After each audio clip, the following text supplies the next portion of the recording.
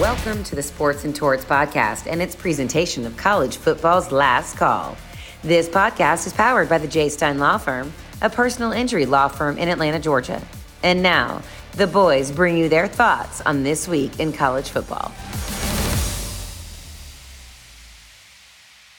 Week 6 has come and gone, and your boys are back for this week's episode of College Football's Last Call.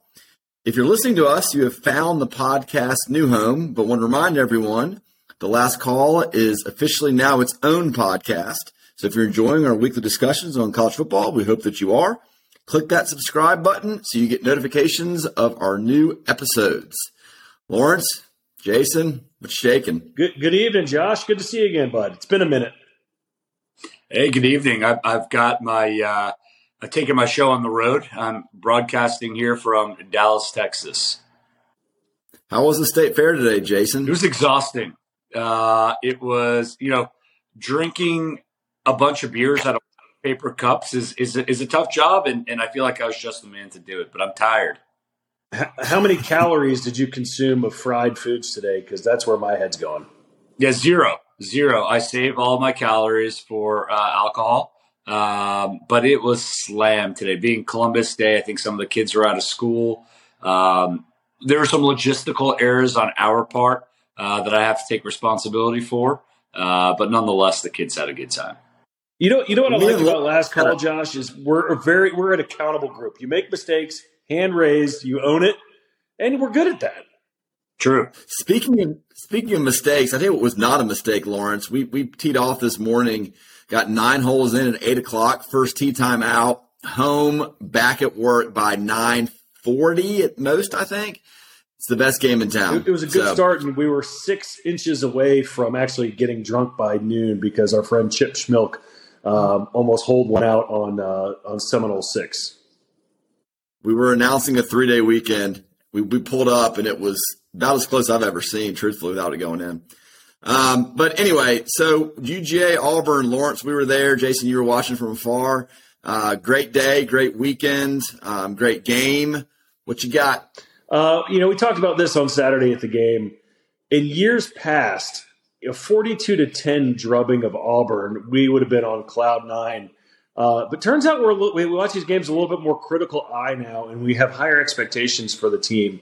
The first half was a very sleepy first half, and it wasn't until Stetson had that 64-yard run where I think he finally settled in the fourth quarter, and we finally got to see the offense do what they can do.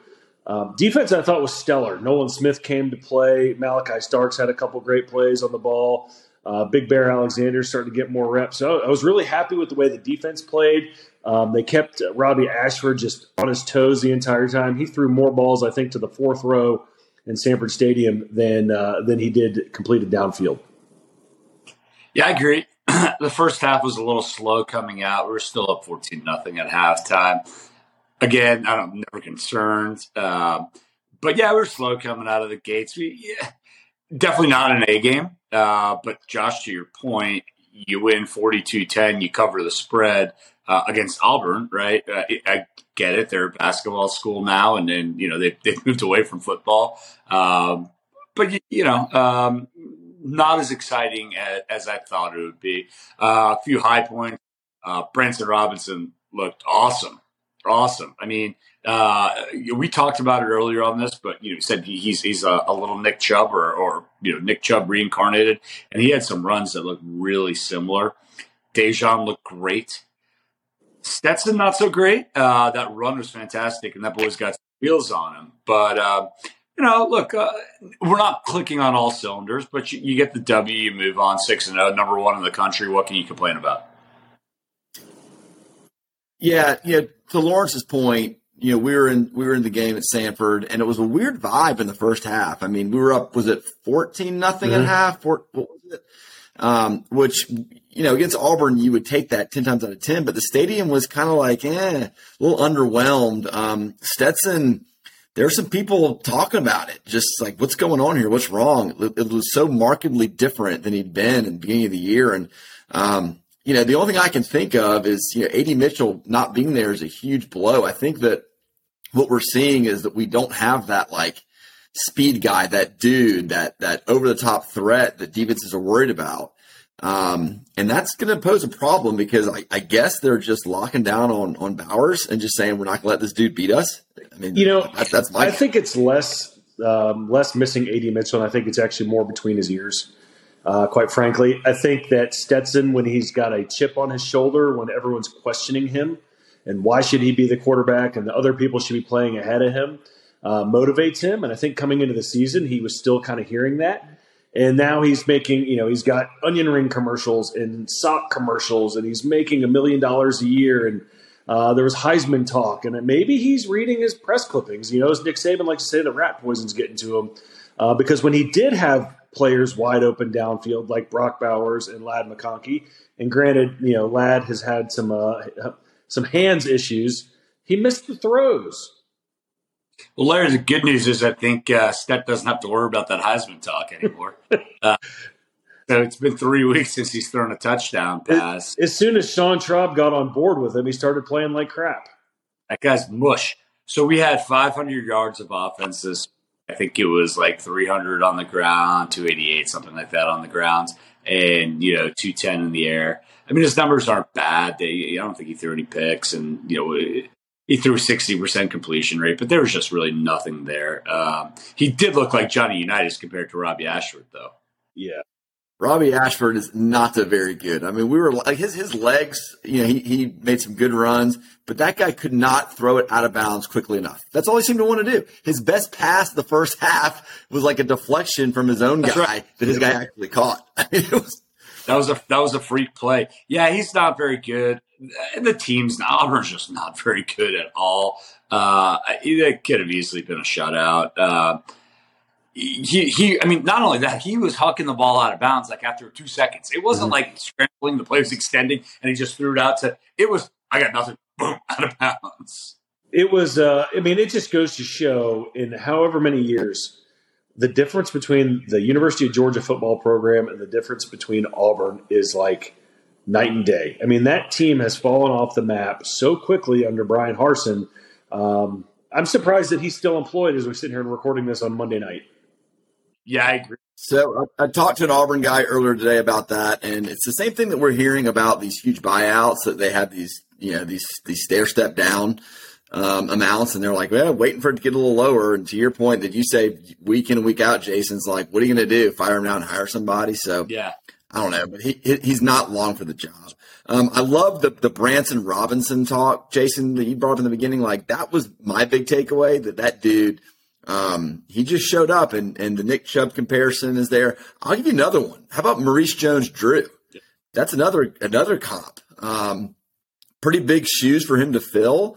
But I mean, between him and Dijon Edwards, perhaps we have a new 1-2 combo. Yeah. Well, I think Kenny McIntosh is still going to have the one spot, but now we have a 3.5-headed monster at running back because, Kendall Milton, say what you will, he's been running harder lately, but he's still got dinged up. But I think he's going to get less and less carries as these guys get better and better. But we have a 4-deep rotation at running back, which is a pretty good thing to have. So offensive line looked good this week. They opened up some nice holes. The guys ran hard. But so you guys are at the game. Y'all didn't see this. On the coverage, it was pretty cool. Not running back related, more Stetson being 76 years old related. They actually showed a little clip that showed NFL quarterbacks younger than Stetson Bennett. There are 8. And some really successful guys in that 8 too. I'll find who it is, and we can post it in the comments below.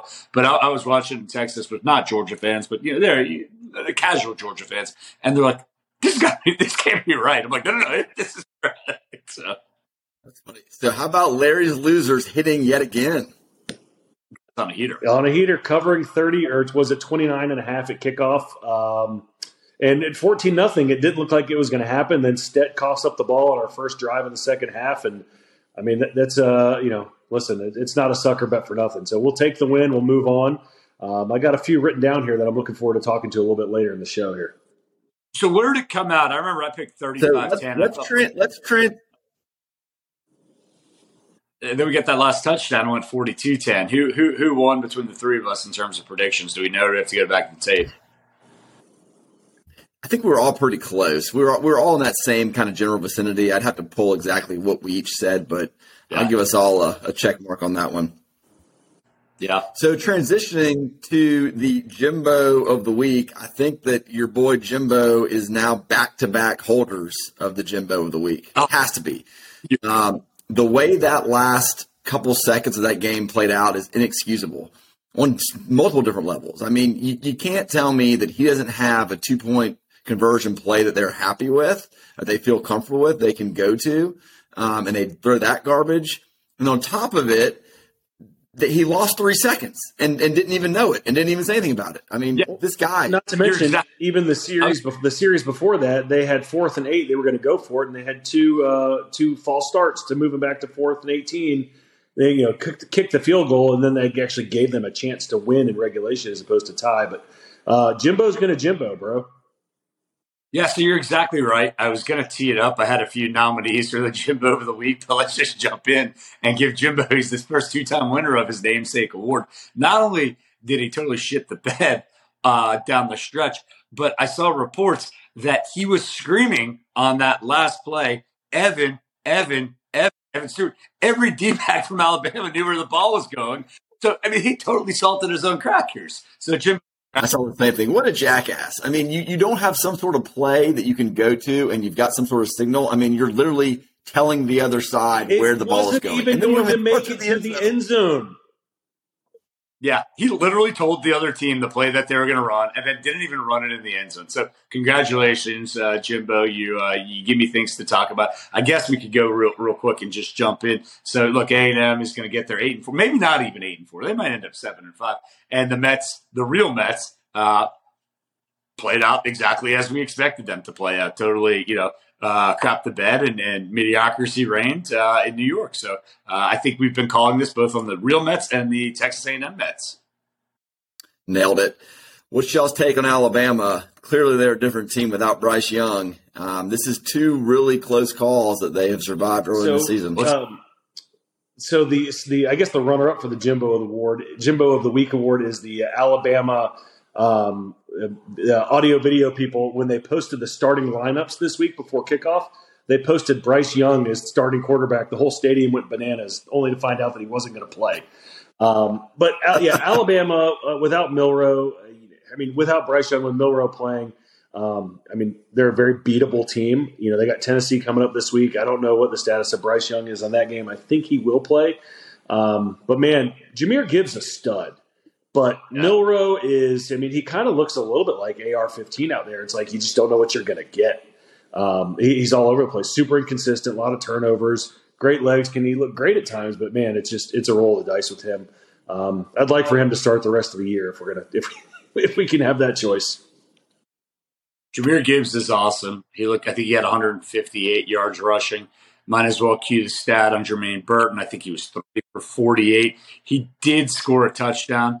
I think they only threw for 110 yards anyway, Alabama. So, if you look at it that way, he had, half of their passing offense, but he's certainly not lighting it up, Jermaine Burton. But, yeah, Larry, I agree with you on Milroe. I do think that if they could move Bryce Young's shoulder, he's playing this week. They've got to go to a hostile Knoxville environment.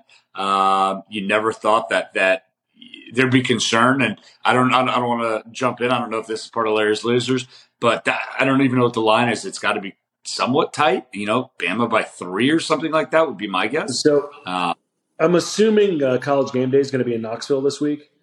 Alabama is -7.5. Really? So Tennessee's getting over a touchdown. And let me tell you, the Tennessee hype train is rolling. They think that they're going to make the playoffs. They're probably booking hotel rooms in Atlanta. They may be getting a little carried away here. There's great. Hey, fat guy coach took down LSU. That game was over before it started. We were watching it at was it Eddie's Calzones? Is that the name of the place we had lunch at, Lawrence? Great calzones. We don't know what the wings taste like because they couldn't get any ready in time, but. So I'm going to disagree with you. Shout out Eddie. Eddie has a great thing going. He has an awesome menu. He has 6 days out of the year to prepare for it. And my man ended up with 3 calzone options, period. That's it. pepperoni, chicken and ranch, and like a bacon or something. Eddie's like, "This is what you want. This is what you're gonna get." Where's Eduardo's? Right. Where's Eduardo's calzone? It's right next to Barbaritos, Next to on Clayton Street. Yeah. It was a zoo downtown. I mean, there was just, you couldn't get it anywhere, which is fun. I like to see that. But point being, that Tennessee game was over before it started. I mean, the final score was like 40-12 or 13 or something, but it was never close. I don't know if that's an indictment on LSU or if Tennessee is legit. LSU fumbled the opening kickoff and gave Tennessee the ball at the 2-yard line, so that's not a good way to come out of the gates. You're going to learn a lot this week about who Tennessee really is, right? Obviously, a lot depends on if Bryce Young plays. We've already gone through that. No need to go through it again. But you're going to learn. We'll see, right? I mean, 7.5, that's more than I thought it would be. Depending on if Bryce Young plays, I'm assuming that's the line if Bryce Young plays, but like, I would assume it'd be off the board until we got confirmation he's going to play. So it's a little bit odd to me. So for me, this is going to be one of those games where in the fourth quarter it's going to be close, and we'll all be texting, and there's going to be a disagreement as to who we should be rooting for, right? I think we probably want Tennessee to get losses. It doesn't matter. It doesn't matter. We'll have to play both teams. But let's not forget, though, Tennessee's getting a lot of hype, and they have looked good a couple of times. But who have they beat? No one? Yeah. Florida, LSU, they'd say. They beat LSU. They beat Florida. Florida sucks. They barely beat Pitt in overtime. I've been on record saying I think Herndon Hooker is a really good quarterback. I do think they have some good offense, and a portly coach helps out in Knoxville, but they haven't really done anything. So let's see what happens this week. Like I said, the hype train's rolling along. Now we'll see what happens. So the hype train out of Big Blue in Lexington, Kentucky has left the station now, huh? Yeah. They done. Yeah. They were on their backup quarterback too. Will Levis, potential first-round pick, didn't play. Now, they should still handle business against South Carolina. But, yeah, it's a bad loss. Terrible. Did y'all see Shane Beamer dancing around the locker room with his sunglasses on to the rap music after the game? Did y'all see that? No, I didn't, but he's a perpetual Jimbo of the week every week. He's Butch Jones 2.0, man. He's going to start giving out awards for champions at life. Yeah. You've got to go watch it. Apparently there's some beef between him and the Kentucky coach about some comments that were made, and he went full on Beamer. So was he in your running for Jimbo of the week? I mean, you said you had a couple candidates. Who else is getting votes? Yeah, Brent Venables was a big consideration when you lose 49-0 to one of your biggest rival the week after you got smoked by Little Sisters of the Poor. You automatically pop up that list. Obviously we were in Dallas this weekend, and just what an absolute throttling. And by the way, Texas is not that good. So how far OU has fallen. You do still have, TCU and Oklahoma State as undefeated teams. They play this weekend coming up. I watched that whole TCU game with some family. And look, it was entertaining. TCU's not bad. And honestly, Kansas isn't bad either. But just, I watched that game right before I watched the Georgia game. And my Lord, it is it's junior varsity, and then you get to the varsity game afterwards. You can just see it in the size and the speed. And again, Georgia didn't have their A game, but just it's night and day. Can we give the Jimbo Award of the Week potentially to an ex-coach? Because Jeff Collins is looking worse and worse as the weeks go on. Brent Keith pulls out another victory for Tech over Duke. We saw some Duke fans, Lawrence, at Waffle House later on in the night. Yeah, they're happy as can be. It's like kind of they're pumped. I was happy for them. We were all talking about Geoff, how much of a clown he is. Like, kind of fun conversation. Keys might end up as the big guy there. I mean, he might end up with the job. So the Georgia Tech alum that I know, they're like, thank God we got rid of that used car salesman. No offense to used car salesman. No more money down. No more the rep in the 404. Like, they're so happy to be rid of that guy. I mean, it's amazing. And you know what? I'm happy. Like, it's better for the state of Georgia when Tech's good. It makes that game at the first Saturday after Thanksgiving, it makes it more exciting. I love the trash talk, and I hope they keep winning. Agreed. Keys might be the new coach there. I mean, if he wins a few more games, I don't know how. He's probably cheaper than some of the other guys that they would go after. I don't know how you don't give him a serious look. Well, he comes from the Saban family tree. He's an alum of Georgia Tech. Right. They could do worse. Yeah. Could do worse. So we woke up to a shakeup in the polls. Georgia's back number 1, Alabama 3, Ohio State 2. Am I right? Do we care? Don't care. We're excited. Those are the 3 best teams. I don't care about the rankings at this point. I did have a shakeup in my top 4 for the playoffs, though. I have Ohio State, Georgia, Alabama, and I'm moving USC out, and I'm pulling Clemson in. And it's mainly because I think the ACC, there's just really no competition. I think Clemson's just solid enough to run the table there. And I think the Pac-12 between USC, undefeated UCLA, Utah, and Oregon all being decent, I think they're going to knock each other up a little bit or knock each other out. Yeah, I could get behind that, Lawrence, in probably either top 3 in some variation of 3 with Clemson being 4. I could dig that. Do we think Ohio State's a problem for us? No. Who they played? Well, blowing CJ people Stroud out. would win the Heisman if it were given out today, but fortunately they don't give out the Heisman in October. They're dominating people. They're going to have 2 games on their schedule. They have Penn State, who we'll find out what Penn State's made of this weekend when they go up against Michigan. And then they got Michigan at the end of the year. So, Yeah, but Josh, they blew out – who they blew out this weekend? Michigan State. Michigan State. Okay, fine. We blew out Auburn 42-10, and we didn't look great. We had our B- game, So I don't know, do they look at that and go, say the same thing back about Georgia? We haven't played. We did play Oregon, right? And that's a legit win. So we do have that. Ohio State doesn't have anything legit, really. They play, I guess we could say Penn State's decent, but then it's down to Michigan. Michigan's not that great either. I mean, so it'll be interesting to see what happens. The Ducks keep winning, which I'm happy to see. Are they top 10 now? Because they were 12 last week. They might have crept into the top 10. I've not looked yet, but you know what? Since the first game of the season, you know what Bo Nix's statistics are?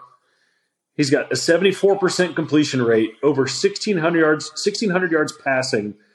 He's at 20 total touchdowns and 1 turnover in the 5 games since he played Georgia. Yeah. I bet Auburn wish they had him. I bet he's glad he doesn't play Georgia again this year. Yeah. So speaking of that, I mean, we got Vanderbilt this weekend. Anyone going? I will not be going to the Vanderbilt game. We got soccer starts back up after a couple-week hiatus, and so we will be at the soccer fields at 5 p.m. on Saturday night. So I'll be watching the game from my phone. I'd like to go. We had a great time last weekend. Graham was kind of like a kid in the candy store. He hadn't been to the stadium in several years. He's older now, so he gets it a little bit more. Dana hasn't been in years, and so if we go, it would be the 4 of us as a family. Thinking about it, we have some kids' sports in the morning that we've got to kind of play around with, but I'm not ruling it out. I think that it's going to be a fun game to go to with the family. I think it's going to be a blowout. I think the score is going to be pick what you want, right? 40s to less than 10. I don't see any angle about this game that should concern a Georgia fan. But I don't know. What do y'all think? Yeah, I'm in the same boat. I don't have tickets yet. I might try to pick some up this week, and it'll be the same thing. Take the family. The weather looks great. I think the Dogs, Larry, correct me if I'm wrong, I think it's 39 points. I don't think you're not going to see Jalen Carter. Maybe you get A.D. Mitchell in a little bit just to run him, and get him some, live fire reps. But then after that, we go into the bye week, right? And really, you'll get Jalen Carter back. You should have Jalen Carter back for Florida. The defensive line did play really well this week, but you're missing him. He's a top 5 pick. He's a game changer in there, and I'd like to have him back for Florida and Tennessee and Kentucky, Mississippi State as well. So back half of the schedule is definitely a lot tougher. And it should be more my scouting report that I've received on the Vanderbilt Commodores, also known as the most improved team in the SEC, according to Kirby Smart. But my scouting report comes from the one and only Griff Lucas, the only Vanderbilt fan I know. He said Brian Mathis. Okay, Brian Mathis. So he said, if you can pass the ball, you'll cover the number. If you can't, then you probably won't. But I think we found our running game, and I think we're going to be able to run it down their throats. I think we're going to be able to pass it at will. I think Bama beat them, 55-0 a couple weeks ago, so I think we're probably going to see a pretty similar number to that. And I don't know if this guy's relevant or not, but they had a guy named Rocco leave the team today. I'm not sure if he was a starter or what.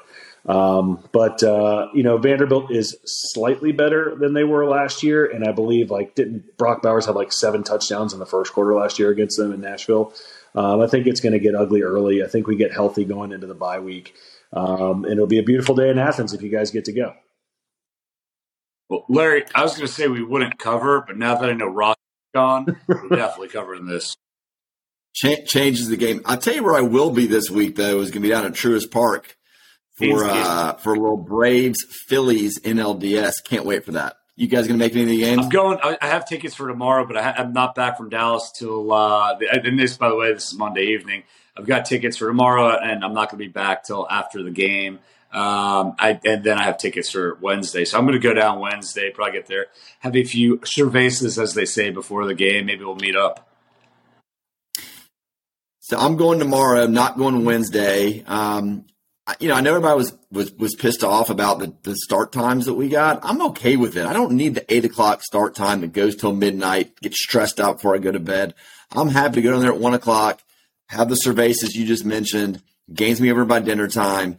I don't think the advantage one way or the other, it matters. I mean, at night, there's a great atmosphere at Truist, but let's just kick their ass tomorrow at 1, kick their ass Wednesday at 4.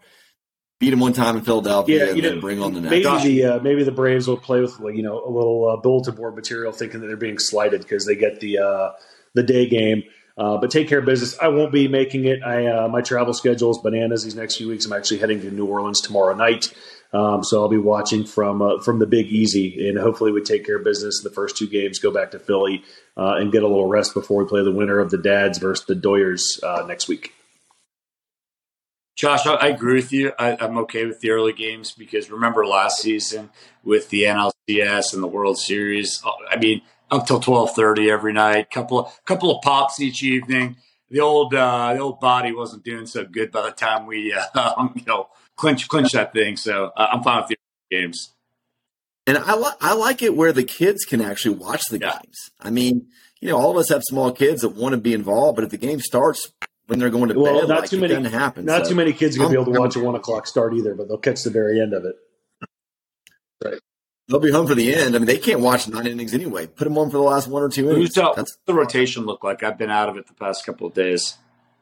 So it'll be Freed. Wright, Morton, and then I think that Strider is kind of up in the air if they're going to bring him for a game 4 or maybe some sort of long relief if he's healthy enough to go. Yeah.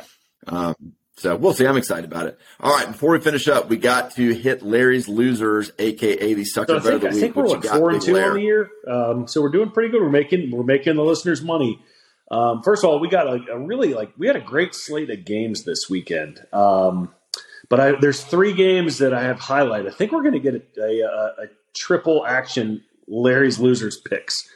The first we've already discussed. I think Tennessee plus 7.5. Is a huge, huge sucker bet. I mean, no one is going to pick them.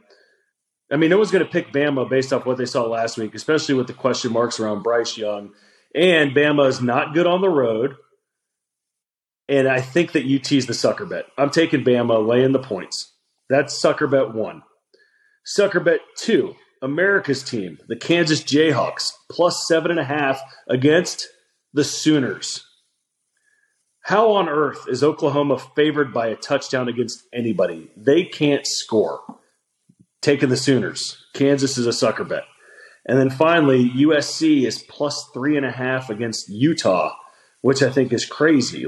Utah is an average team. They lost to crappy Florida. USC is, the pride of the Pac-12 right now. I think I'm putting them on upset alert, and I'm taking the Utes this weekend. Yeah, so I'm not going to touch. I can't take. Typically, I like to be adversarial with you, but I can't take the Bama game because I just don't know with until we get some clarity on Bryce Young's elbow. I'm not willing to go anywhere. You took. I'm taking the Sooners. Kansas is the sucker bet. I'll roll with Kansas. Yep. I'm getting 7.5. You got it.